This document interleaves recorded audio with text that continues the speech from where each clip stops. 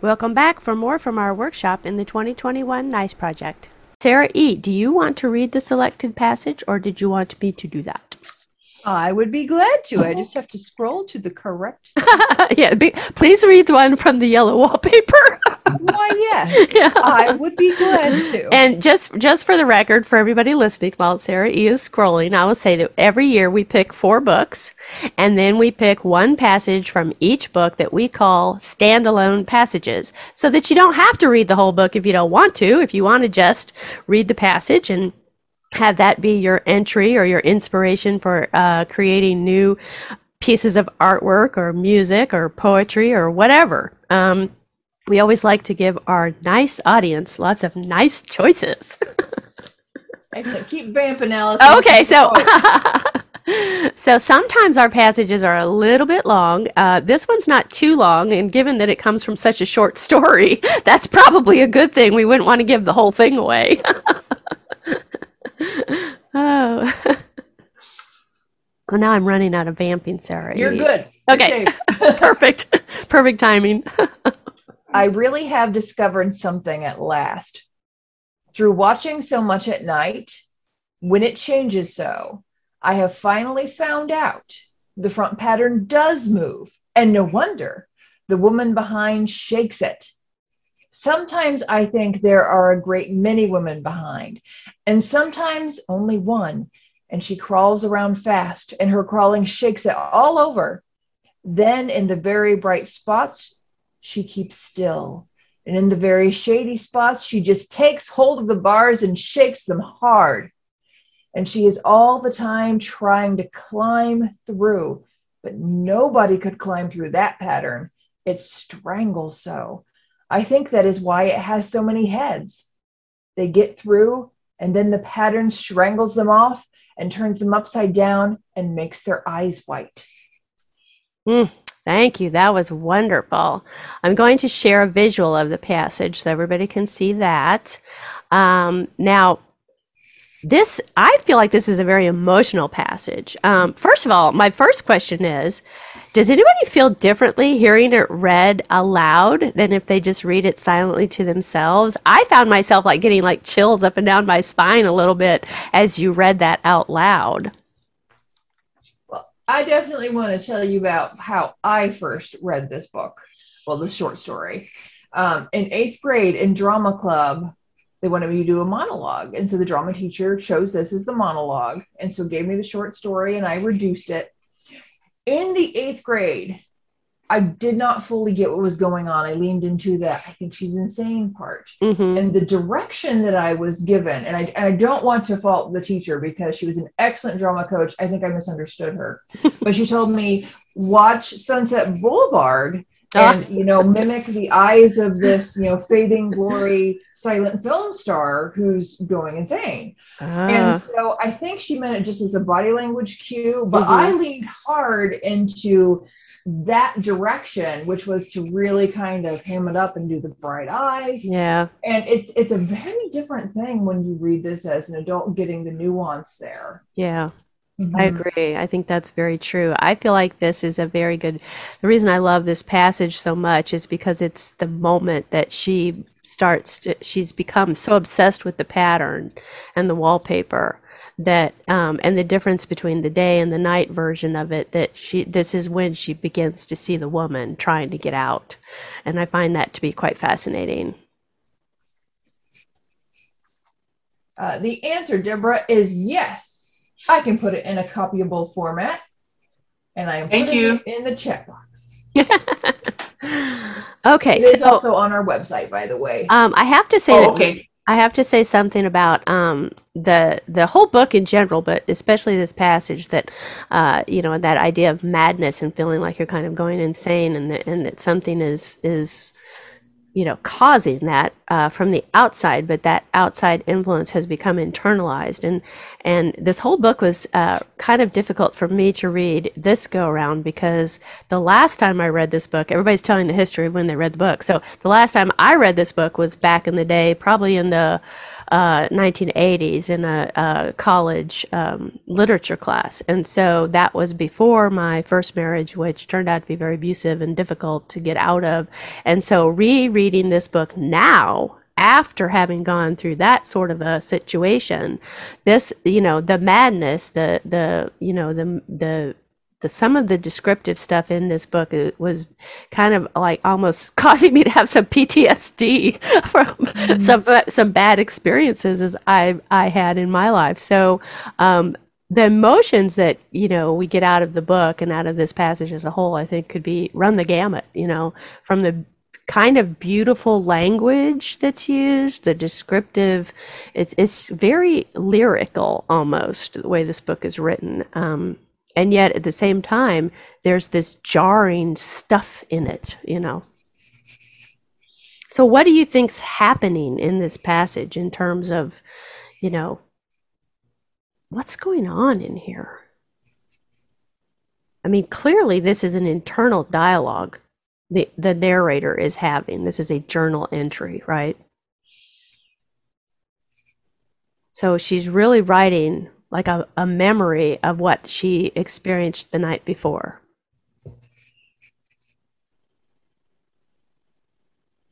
I don't want to talk over anybody, so I'm just going to leave a little hole here. Okay. And then I'll gladly step into it, but I want to leave a hole here. Mm-hmm.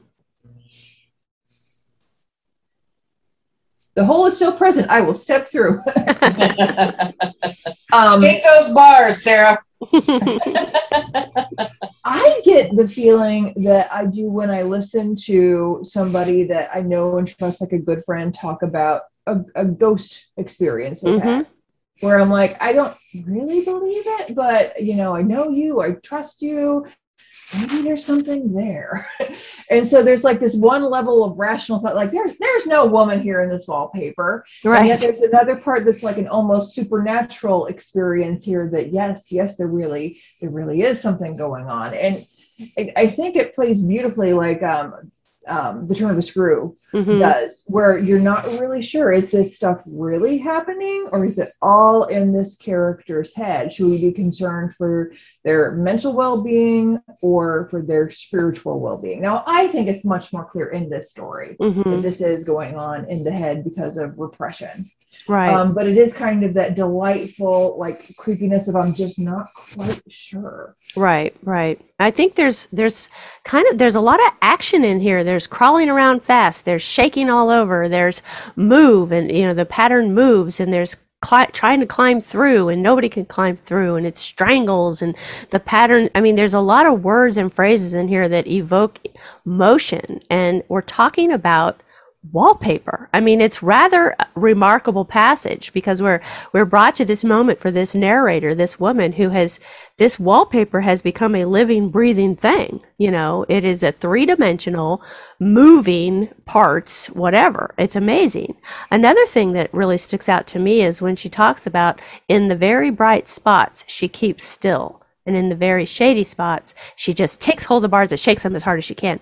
And this to me sort of, and I may be alone in this, it may be a reach, but I felt like that was a really good, those two phrases are very representative of kind of like the conflict that we see in this book about gender and the power struggle between male and female. In the bright light, in the bright spots of the wallpaper, in the bright light of day, in normal life, the woman keeps still. A woman, any woman, she has to learn to keep still, because if she doesn't keep still, she might be deemed mad and given a rest cure, right? And so, but in the shady spots where she might not be noticed in the wallpaper and in real life, she can shake, she can write, she can paint, she can whatever, I mean, that's sort of what I took from that that one sentence or phrasing in that part. And I feel like this whole passage kind of has good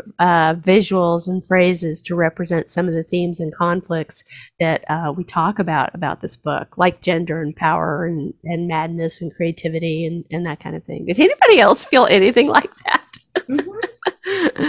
Did anybody else get anything like that out of the passage? I don't know that Well, much. you know, I I don't know how to put, I'm still putting all my thoughts together. You have this very distinct description of this madness, Mm-hmm. and I don't know, we don't know it, as you pointed out, Sarah, is this really, is this, her telling us how she's going into insanity?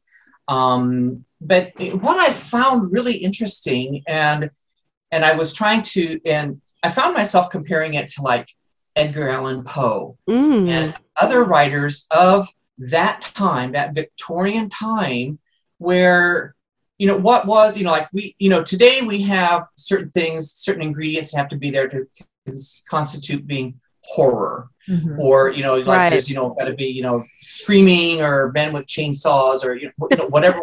It has, like progressed over the decades. But back then, back in this era, when this was written in the Edgar Allan Poe's time and this whole thing, they relied on the psychological pull in order to make it scary, in order to make it impactful. So one of the when I was looking at this, it's like, oh my God, it's like the Telltale Heart. I wonder if there's a heart. She can hear the heart beating underneath Yeah. the wallpaper. Yeah. And where the horror comes into play is that in the way that this is described, this could happen to anybody. It could happen to me. I've never had PTSD. I didn't go through postpartum depression after my children were born. I don't have that I don't have that knowledge. I don't have that. So this is a story of someone who does have that. And so in reading this, it's like I find the horror in that there isn't a me and a her, her having this insanity, her having this PTSD, her having this postpartum stuff. We're disparate. But then in the way that it's written,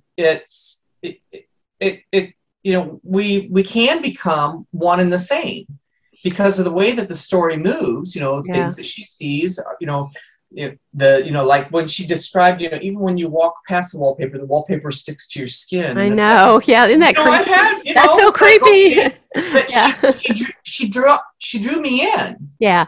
Well, I want to ask you something. Point, Do you it's think like, can I become an insane person too? I mean, is it this, not simple, but is it this possible?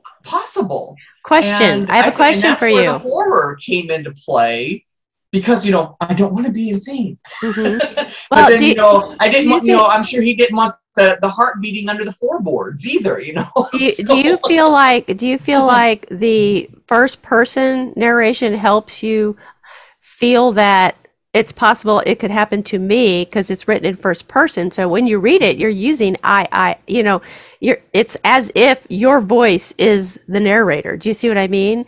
Do you think at the first reading, the eyes were her eye, it was her as the narrator. It's her story, her thing. But then you're right. It's like, the lines kind of seep down the wallpaper kind of thing. And expose the possibility of this horror, this possible horror that I could be one and the same. Yeah. I just wonder if the first person narration as a structural, as Gilman used that as part of her structural, what's the word I'm looking for, Sarah E? Her. You're talking about the unreliable narrator?